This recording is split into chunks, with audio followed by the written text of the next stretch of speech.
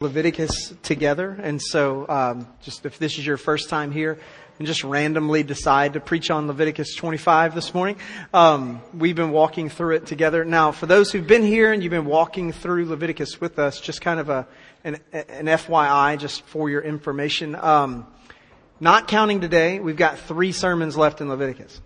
So we got chapter 26 next week, chapter 27 the week after that, and then we're going to close it with kind of a Jesus in the whole book kind of thing. We're going to bring it all together. What we've been doing a little at a time each week, we're going to do just kind of one sweep through to connect all of it together, and then we're done with Leviticus. And a lot of you have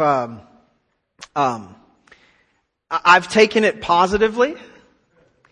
But a lot of you have been like, wow, I've been really surprised at how well you've done Leviticus. And I'm thinking, I could take that 2 ways. I'm going to take it positively.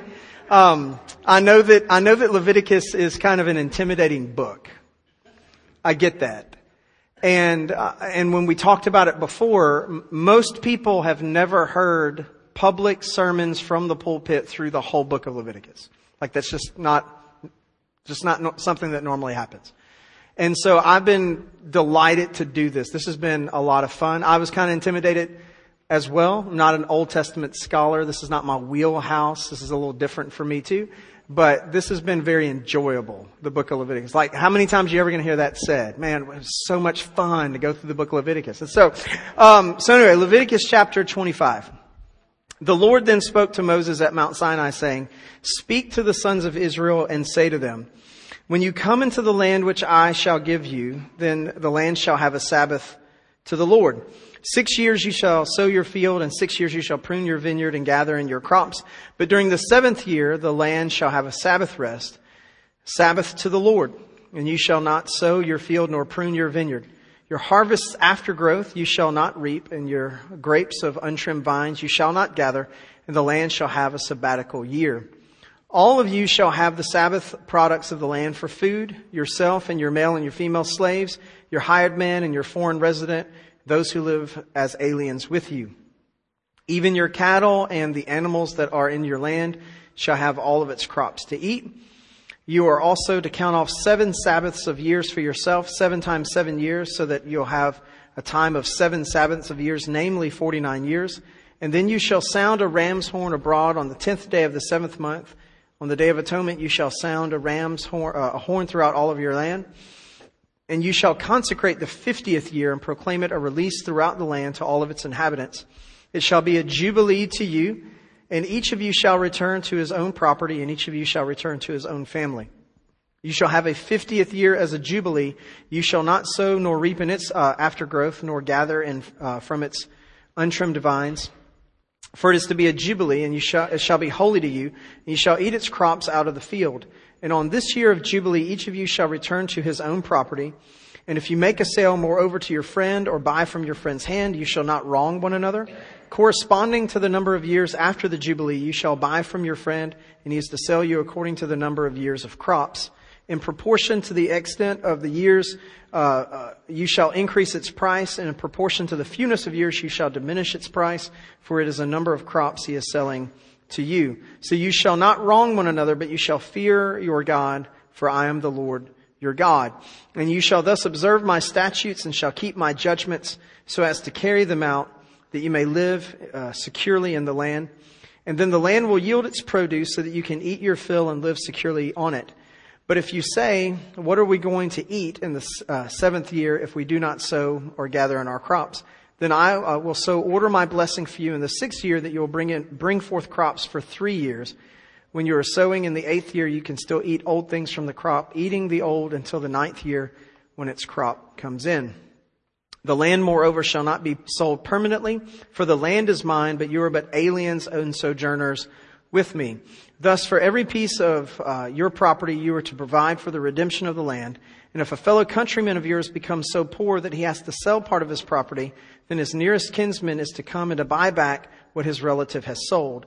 Or in the case of a man who has no kinsman, but so recovers his means as to find sufficient for its redemption, then he shall calculate the years since its sale and refund the balance to the man to whom he sold it, and so return to his property. But if he has not found sufficient means to get it back for himself, then what he has sold shall remain in the hands of the purchaser until the year of Jubilee. But at the Jubilee it shall revert, that he may return to his property. Likewise, if a man sells a dwelling house in a walled city, then his redemption rights remain valid until a full year from its sale. His right of redemption lasts a full year. But if it is not bought back from him within the space of a full year, then the house that was in the walled city passes permanently to its purchaser throughout his generations, is that it does not revert in the Jubilee. The houses of the villages, however, which have no surrounding wall, shall be considered as open fields. They have redemption rights and revert in the Jubilee. As for the cities of the Levites have permanent right of redemption for the houses of the cities which are their possessions.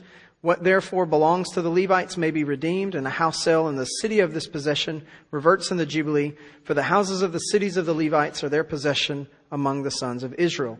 But pasture fields of their cities shall not be sold, for that is their perpetual possession. Now, in the case of a countryman of yours, if he becomes poor and his means with regards to you falter, then you are to sustain him like a stranger or a sojourner, that he may live with you. Do not take usurious interest from him, but revere your God, that your countryman may live with you. You shall not give him your silver at interest, nor your food at gain. For I am the Lord your God, who brought you out of the land of Egypt to give you the land of Canaan, and to be your God. And if a countryman of yours becomes so poor in regard to you that he sells himself to you, you shall not subject himself to a slave service. He shall be with you as a hired hand, as if he were a sojourner. He shall serve you until the year of Jubilee, and he shall go out from you, he and his sons with him, and then back to his family, and that he may return to the property of his forefathers. For they are my servants whom I brought out of the land of Egypt. They are not to be sold in a slave sale. You shall not rule over him with severity, but you're to revere your God. As for your male and female slaves whom you may have, you may acquire male and female slaves from the pagan nations that are around you. Then too it is out of the sons of the sojourners who live as aliens among you that you may gain acquisition, and out of their families who are with you, whom they will have produced in your land, they will have become your possession. You may even bequeath them to your sons after you to receive a possession, so that you can use them as permanent slaves. But in respect to your countrymen, the sons of Israel, you shall not rule with severity over one another. Now, if the means of a stranger or sojourner with you becomes sufficient, and a countryman of yours becomes so poor with regard to him as to sell himself to a stranger who is a sojourner with you, or to the descendants of a stranger's family, then he shall have redemption right after he has been sold. One of his brothers may redeem him, or his uncle's son may redeem him, or one of his blood relatives from his family may redeem him. Or if he prospers, he may redeem himself. He then, with his purchaser, shall calculate from the year when he was sold himself to up to the year of Jubilee. And the price of his sale shall correspond to the number of years. It is like the days of a hired man that he shall be with him. If there are still many years, he shall refund part of the purchase price in proportion to them for his own redemption.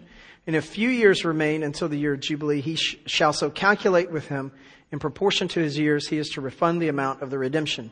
Like a man hired year by year, he shall be with him. He shall not rule over him with severity in your sight.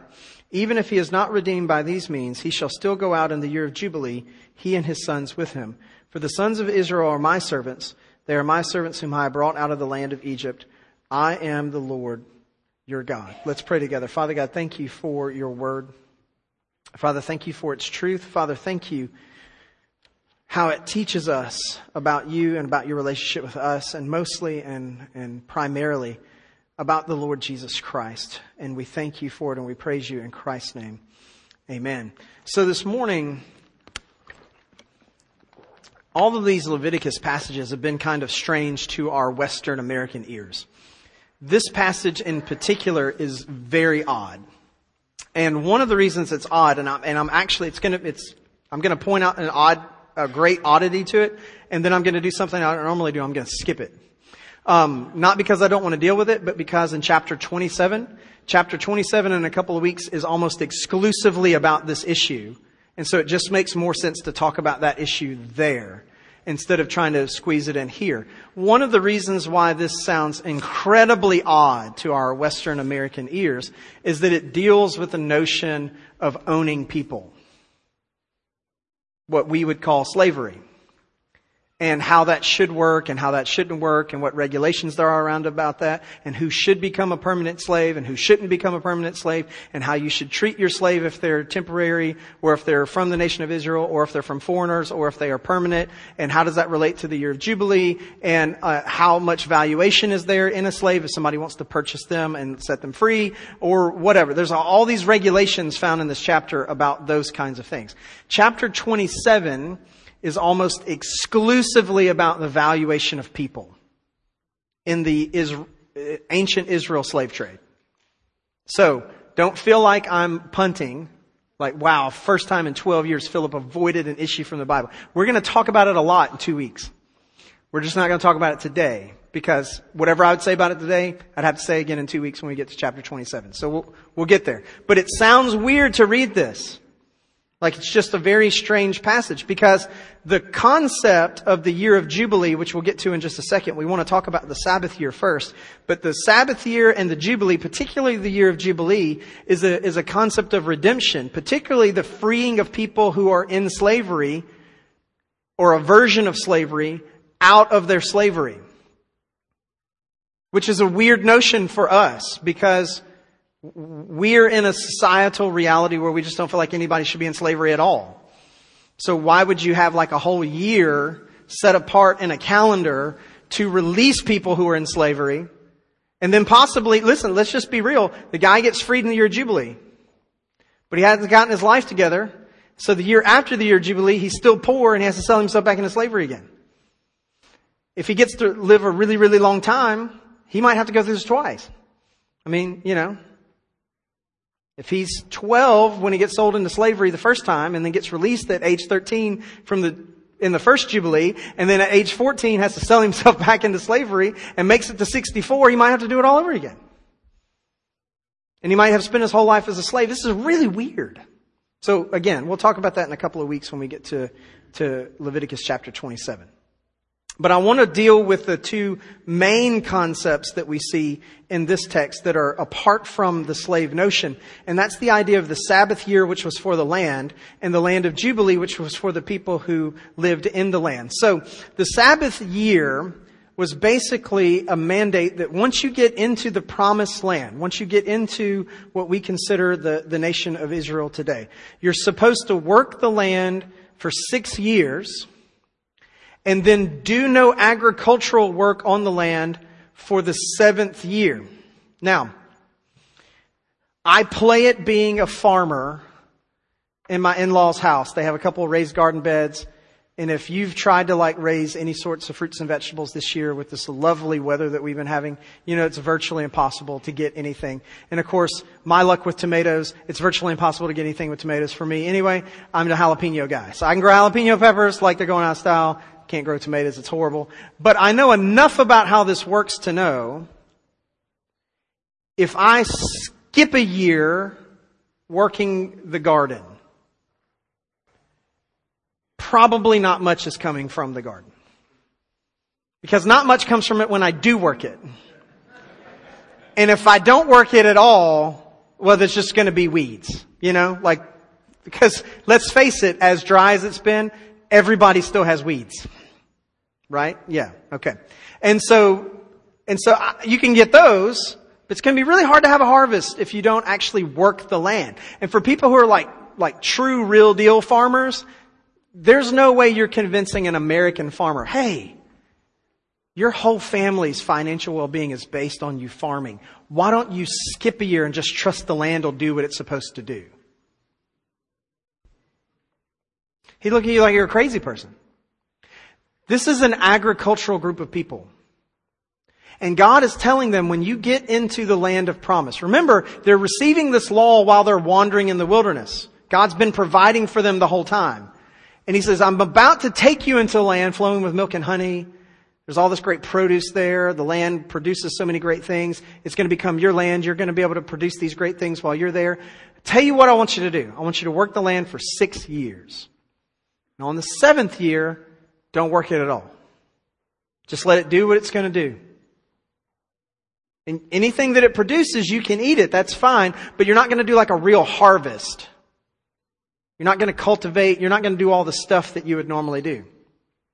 And here, built into this law, there was a natural question that was asked. It was like, okay, so how are we going to eat? Because it's not just the 7th year that we have to worry about. We also have to plant crops on the 8th year that haven't grown yet. So we're not going to have a harvest until the 9th year. So what do we do?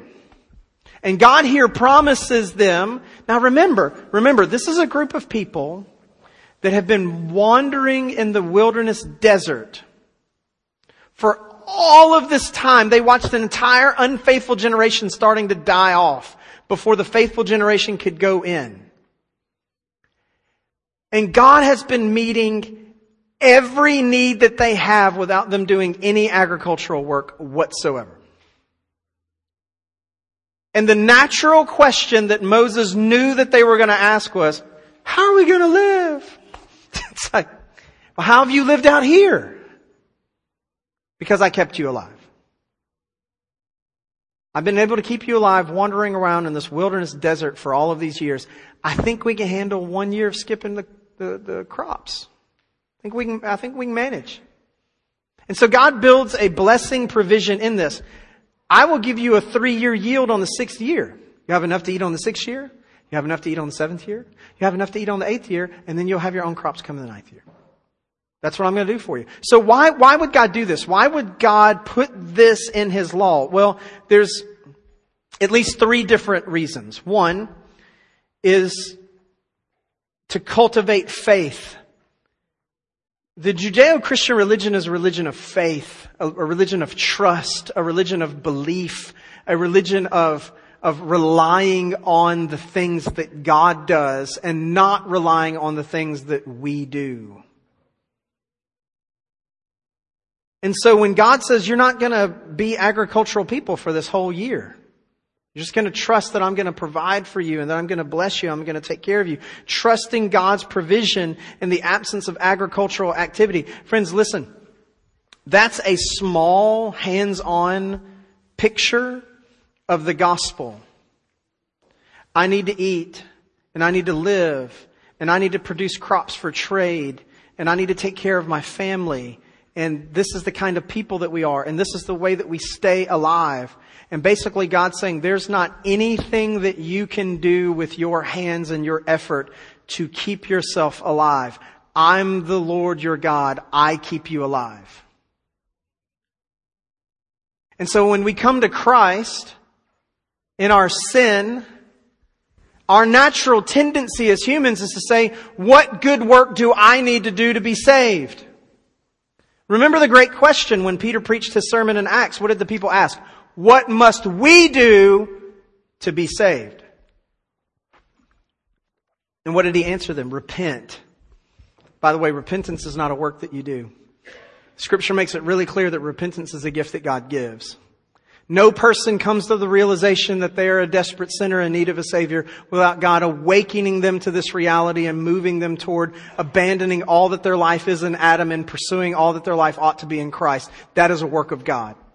I want spiritual life. I want to live. What thing must I do to keep myself alive, to make myself alive? Absolutely nothing. Do not try to harvest this ground. I will provide for you. This is the gospel in miniature, and it's beautiful. So there's faith, the cultivation of faith. Second, and this is a topic that can get a little sticky in our culture today. But God is creating equity in the gospel among all people. Notice what happens in the year of the Sabbath. Who doesn't work the land? The landowners don't work the land.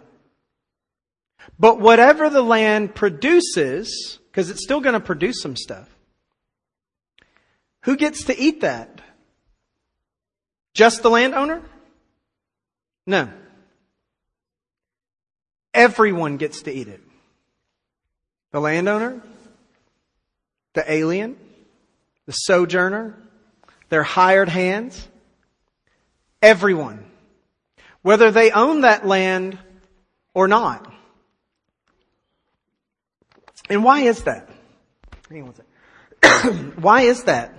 Because God makes it really clear, something that I think is often forgotten in theological conversations today.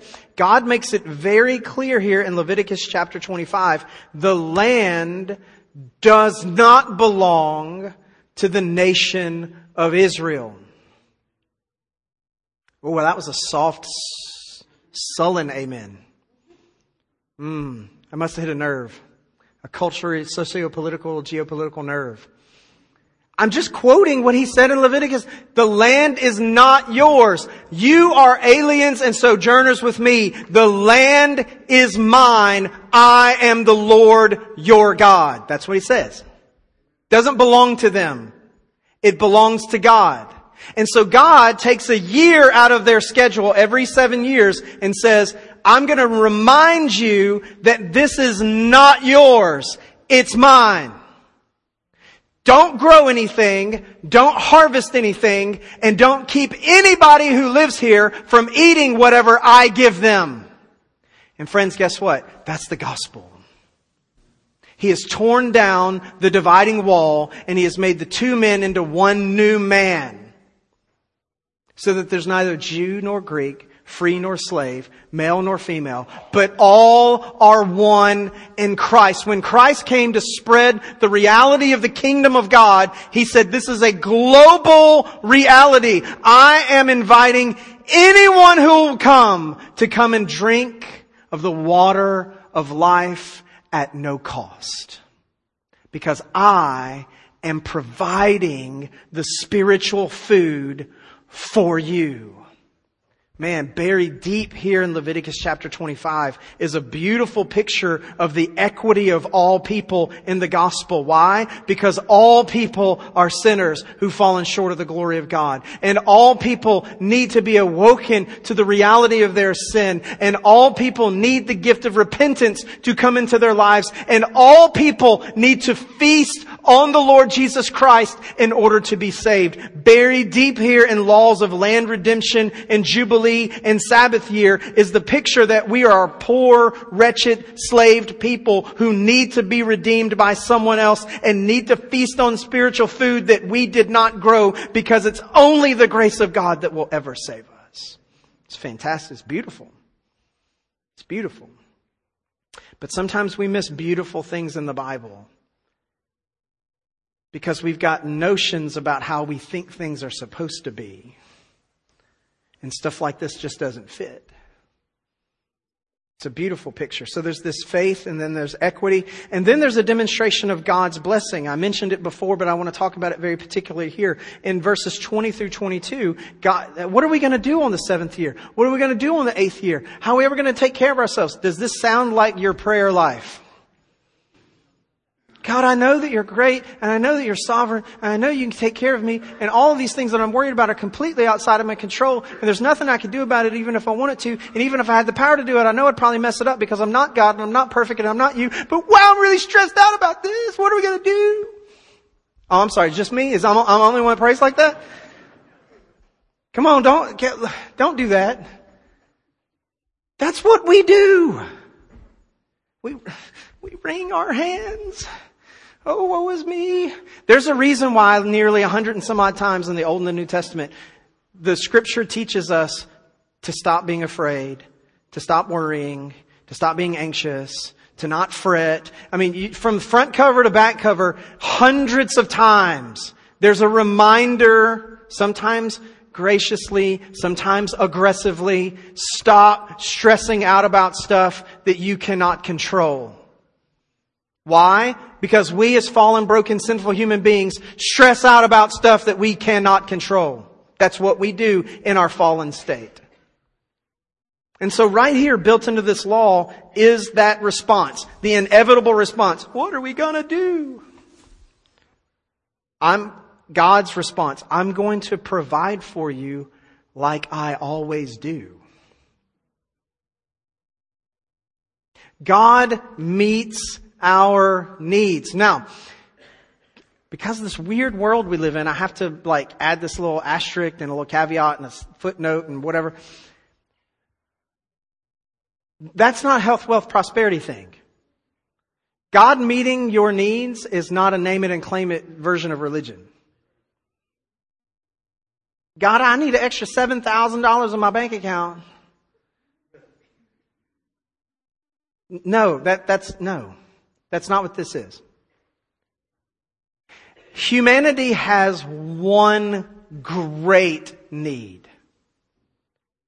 That's deliverance from the wrath of God and the judgment that is to come. And if you are in Christ Jesus, you have received the greatest need met.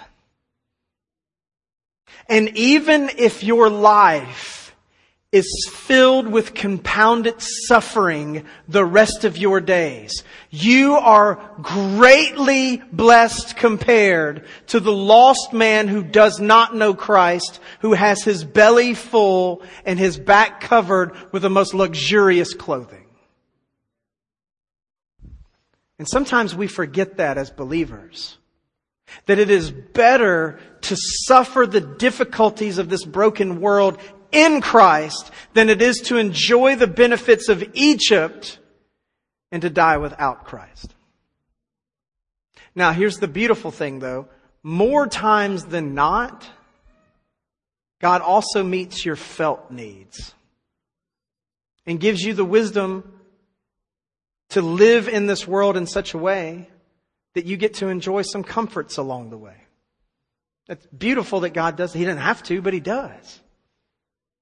The fact that we're sitting in this air-conditioned room right now is a remarkable demonstration of God's kindness to all the people who are in this space right now in this moment.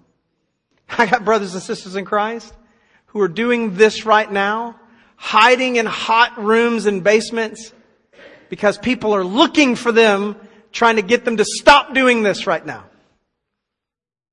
They're moving the day of the week they have worship, so the authorities have to keep guessing about where they are and what they're doing, because they just want them to die or be thrown in prison and to stop doing this Jesus stuff. There's people meeting in the desert under trees right now, with people standing on the outside of the worship area watching the grassy fields for wild animals that might come and try to eat them while they're having worship outside. That's suffering a little more in worship than we are right now. But God's meeting all their needs in Christ Jesus. It's a beautiful thing that's happening. So we see God's demonstration of blessing in this Sabbath year. So there's faith, there's equity in the gospel, demonstration of God's blessing. And then we get to the year of Jubilee, this radically weird concept that's so foreign to our ears because it mostly has to do with redemption. Some the redemption of property, but mostly the release and redemption of slaves. And so it's 7 Sabbath years plus 1 year. So we have a Sabbath year, do it 7 times, you got 49. And then the year after that is the year of Jubilee, the 50th year, this unique year. It also is to be a Sabbath year. There's to be no harvesting, no crops, no any of that stuff. What I find fascinating about the year of Jubilee,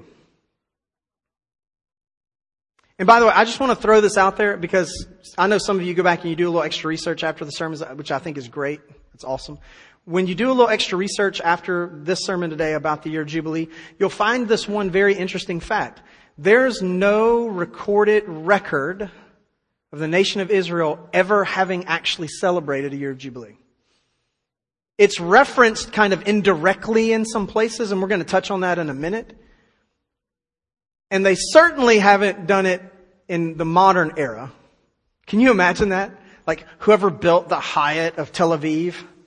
Hey, it's here. You've got to give that to the tribe of so-and-so over here. You don't get to have your hotel anymore. Like, can you just imagine like the way modern Israel looks that they actually try to attempt to do a property redistribution for a year of Jubilee? It'd be wild. Like it'd be in the news all over the world. Like it'd be crazy. But to our knowledge, we have no recording of them actually having done this, even though they're supposed to. By the way, that's the story of the nation of Israel. A whole bunch of stuff they were supposed to do, and most of the time they just didn't do it. Or if they did it wrong. That's just kind of the way that that's why we have the New Testament. Like, it's like, okay, let's get this square. All right.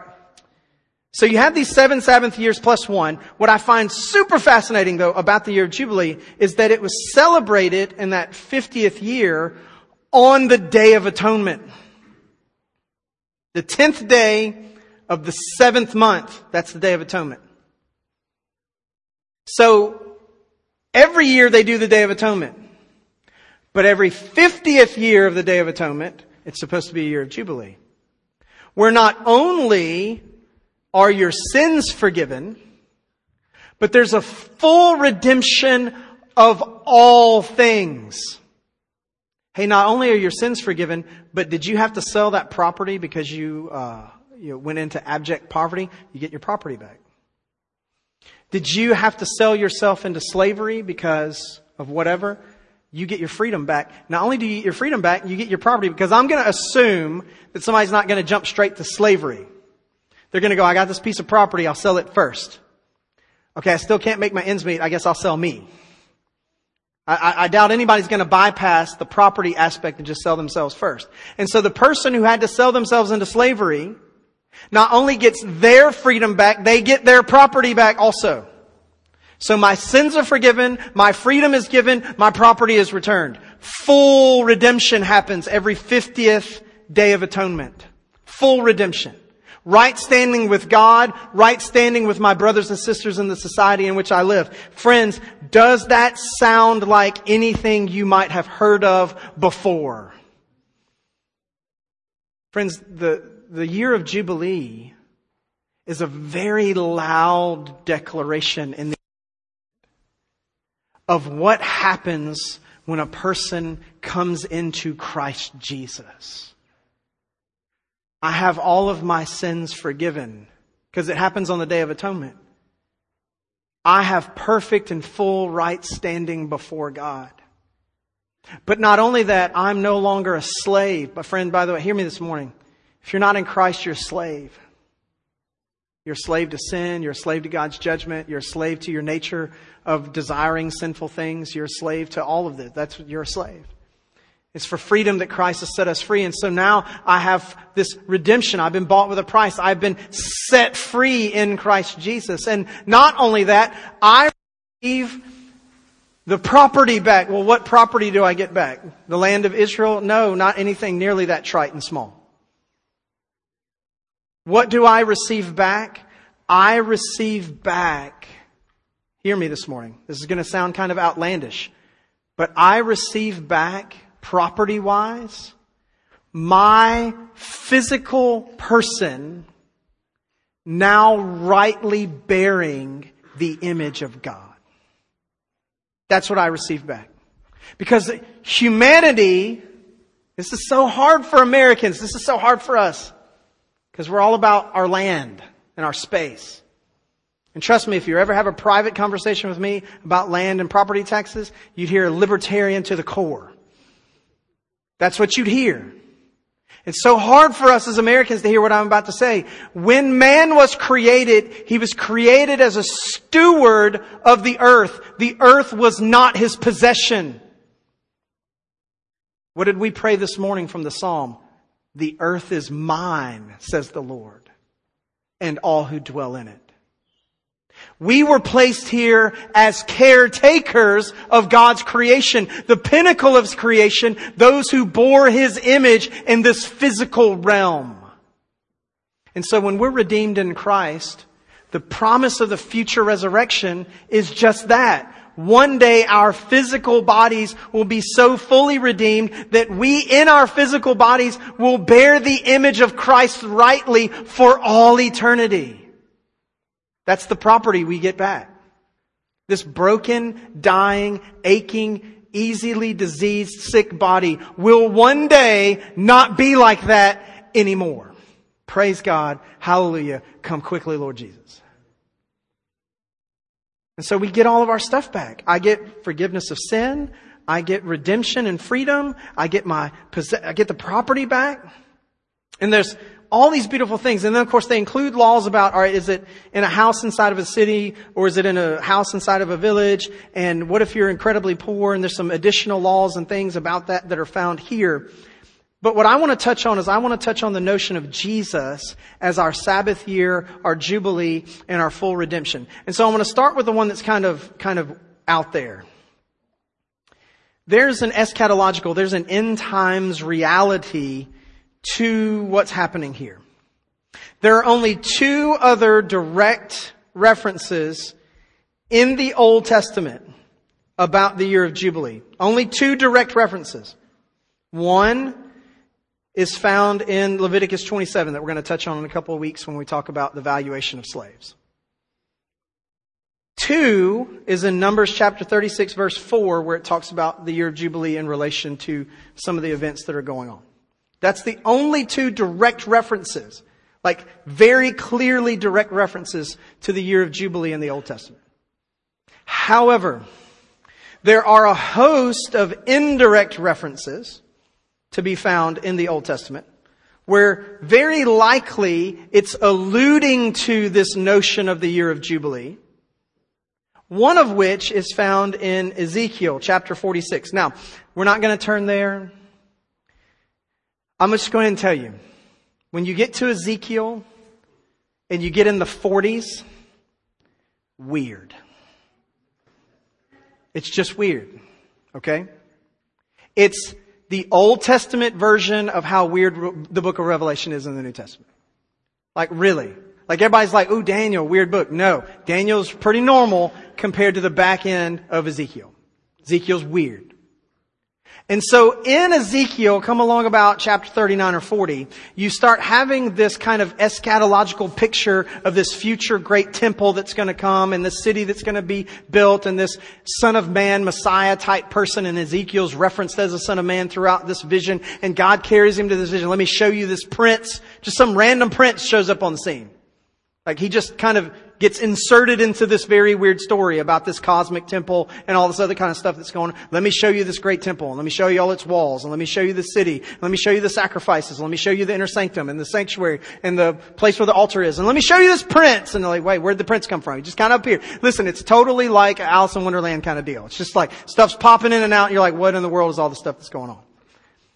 But in the middle of all of this prince, who, if you kind of make the connections that you probably should make throughout all of these chapters, is a reference to the messianic figure that's coming, the Messiah, likely a reference to who Jesus is going to be. This prince comes, and he's the one who enacts this great year of liberty. And it kind of starts talking about this great year of freedom and liberty. And it starts talking about it a lot like the year of Jubilee. The slaves are going to be set free and your property is going to come back to you and all this different kind of stuff.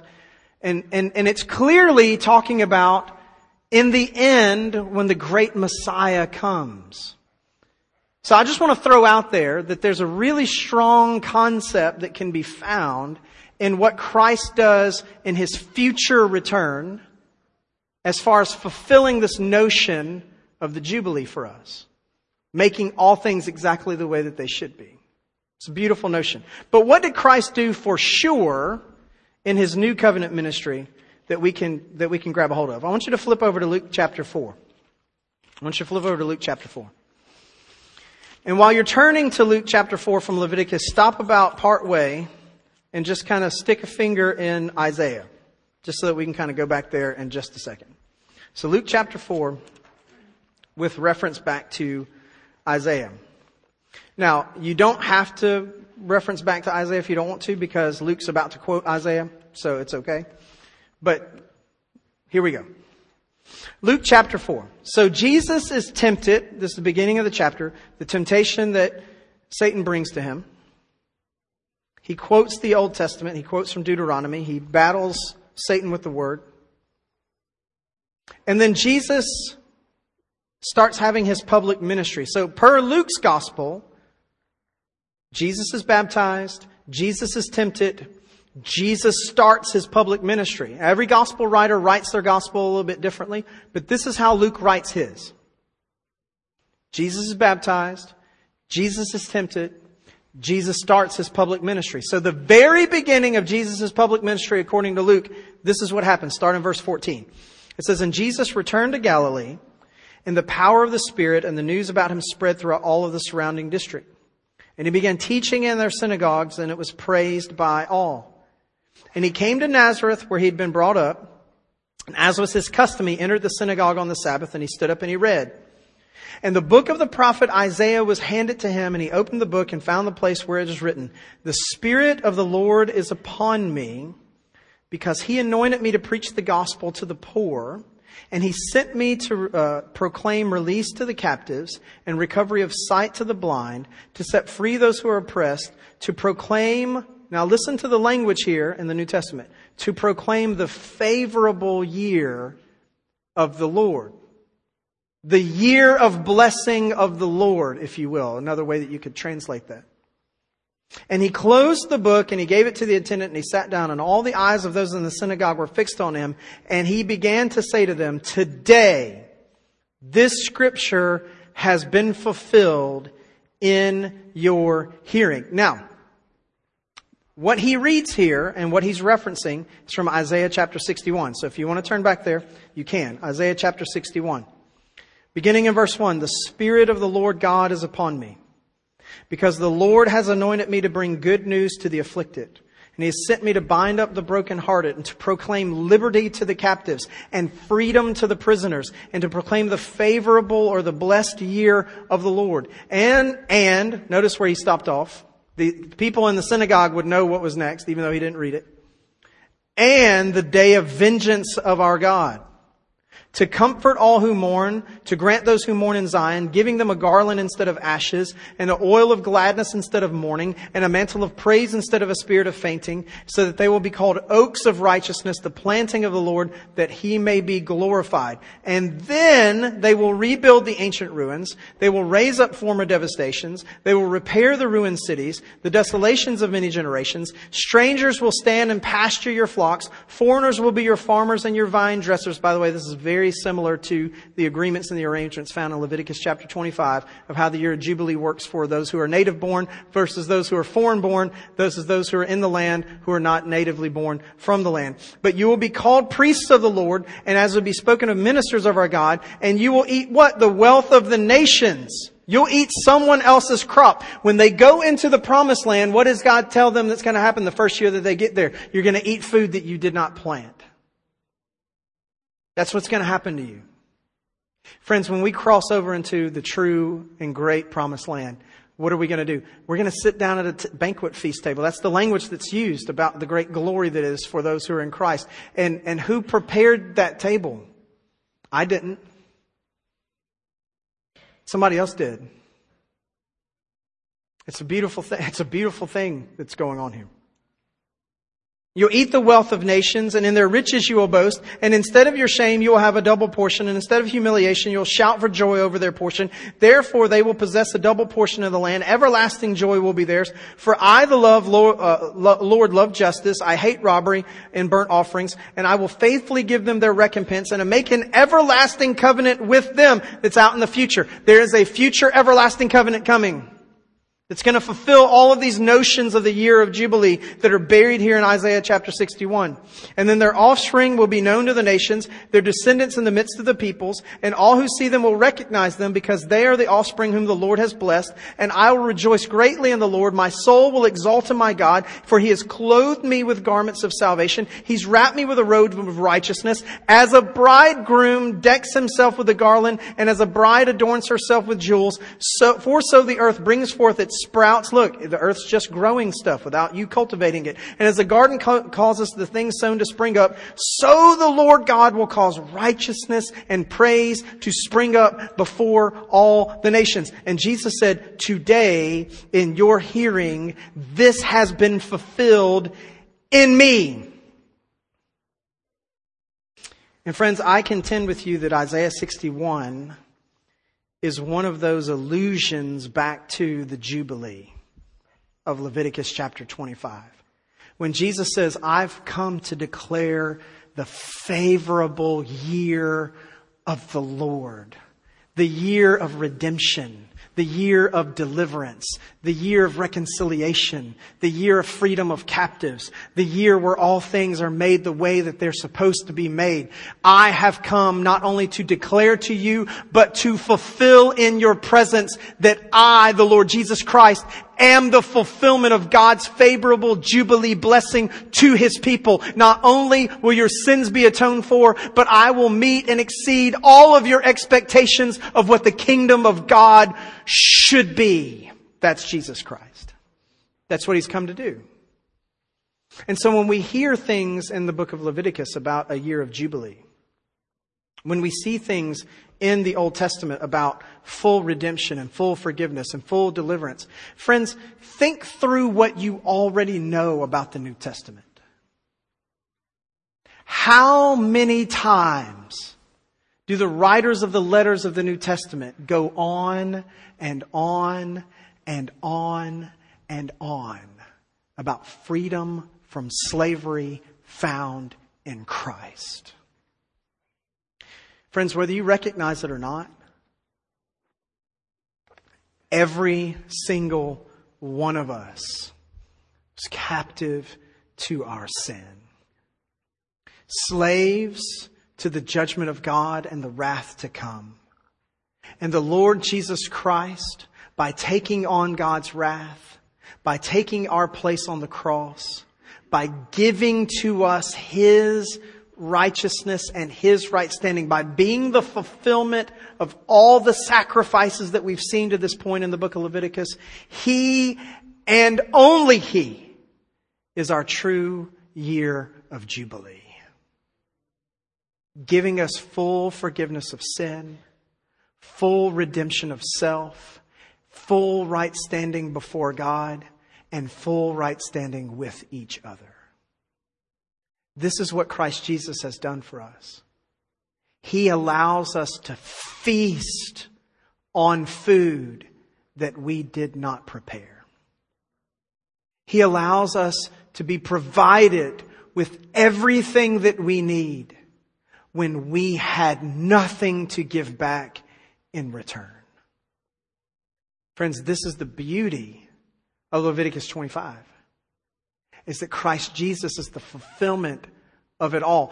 And in speculation as we close, in my own brief speculation, why do I think the nation of Israel, it's never recorded that they actually did this event? Because they just couldn't. It's not really something that you can pull off. How's that functionally going to work?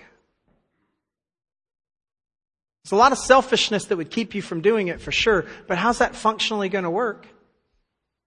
Let's say 1/4 of your population has entered into abject poverty and you've put them at a hired hand and you've taken their property away from them and you've started to build your life around the wealth that's built from the fact that He's working for you and you're earning resources off of His property that He doesn't have access to anymore. And then all of a sudden you've given that to your kids and they're doing the same thing. And now year 50 rolls around and you just got to hand it all back.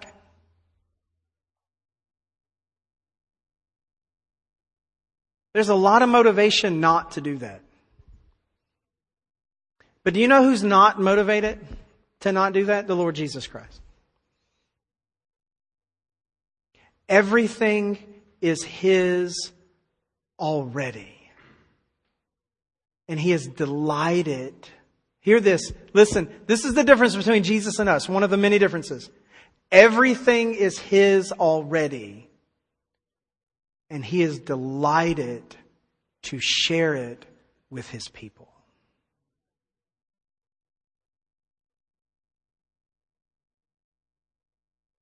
Jesus Christ, it says in the book of Philippians and in Colossians and in Hebrews, in essence, laid down the fullness of His glory as God. And veiled Himself in flesh like us, that we might be able to participate in His heavenly reality. If you want to take the picture of the land space in Leviticus 25, where God says, look, the land's not yours, it's mine. Let's escalate that to the heavenly tabernacle and the invisible realm and the heavenly presence of God. None of that is ours. I have no stake on any possession, any stone, any rock, any jewel, any bar on any gate, any wood plank on any house, in the heavenly realms, in the throne room of God. None. It is not mine. And God in Christ looks at me and says, come on in. Take a seat. In fact, sit on a throne with me. And I will put one of my crowns on your head. And I'll robe you in the royal gown of righteousness. And I will consider you a co-heir of all of eternity and glory with my Son, Jesus. So, Philip, that's blasphemy. No, that's the new covenant reality of full redemption and the great jubilee that Jesus has brought us. And I will feast on food that I did not grow. And I will rule and reign in a kingdom that is not mine. And I will wear a robe of righteousness that I do not deserve. And I will bear the name of Jesus forever. Amen. Let's pray together. Father God, thank you. Thank you that the Lord Jesus Christ is our year of Jubilee. The true, heavenly, real, atoning, redemptive Jubilee. And Father, may our hearts and our lives and our minds be transformed at how glorious of a thought that is. Lowly, broken, sin-enslaved captives that we were. Not only set free, but set free as recipients of the inheritance of Jesus Christ Himself. As your word says, partakers in His glory. What an amazing Savior. We thank you for it in Jesus' name. Amen. I invite you to stand as we sing.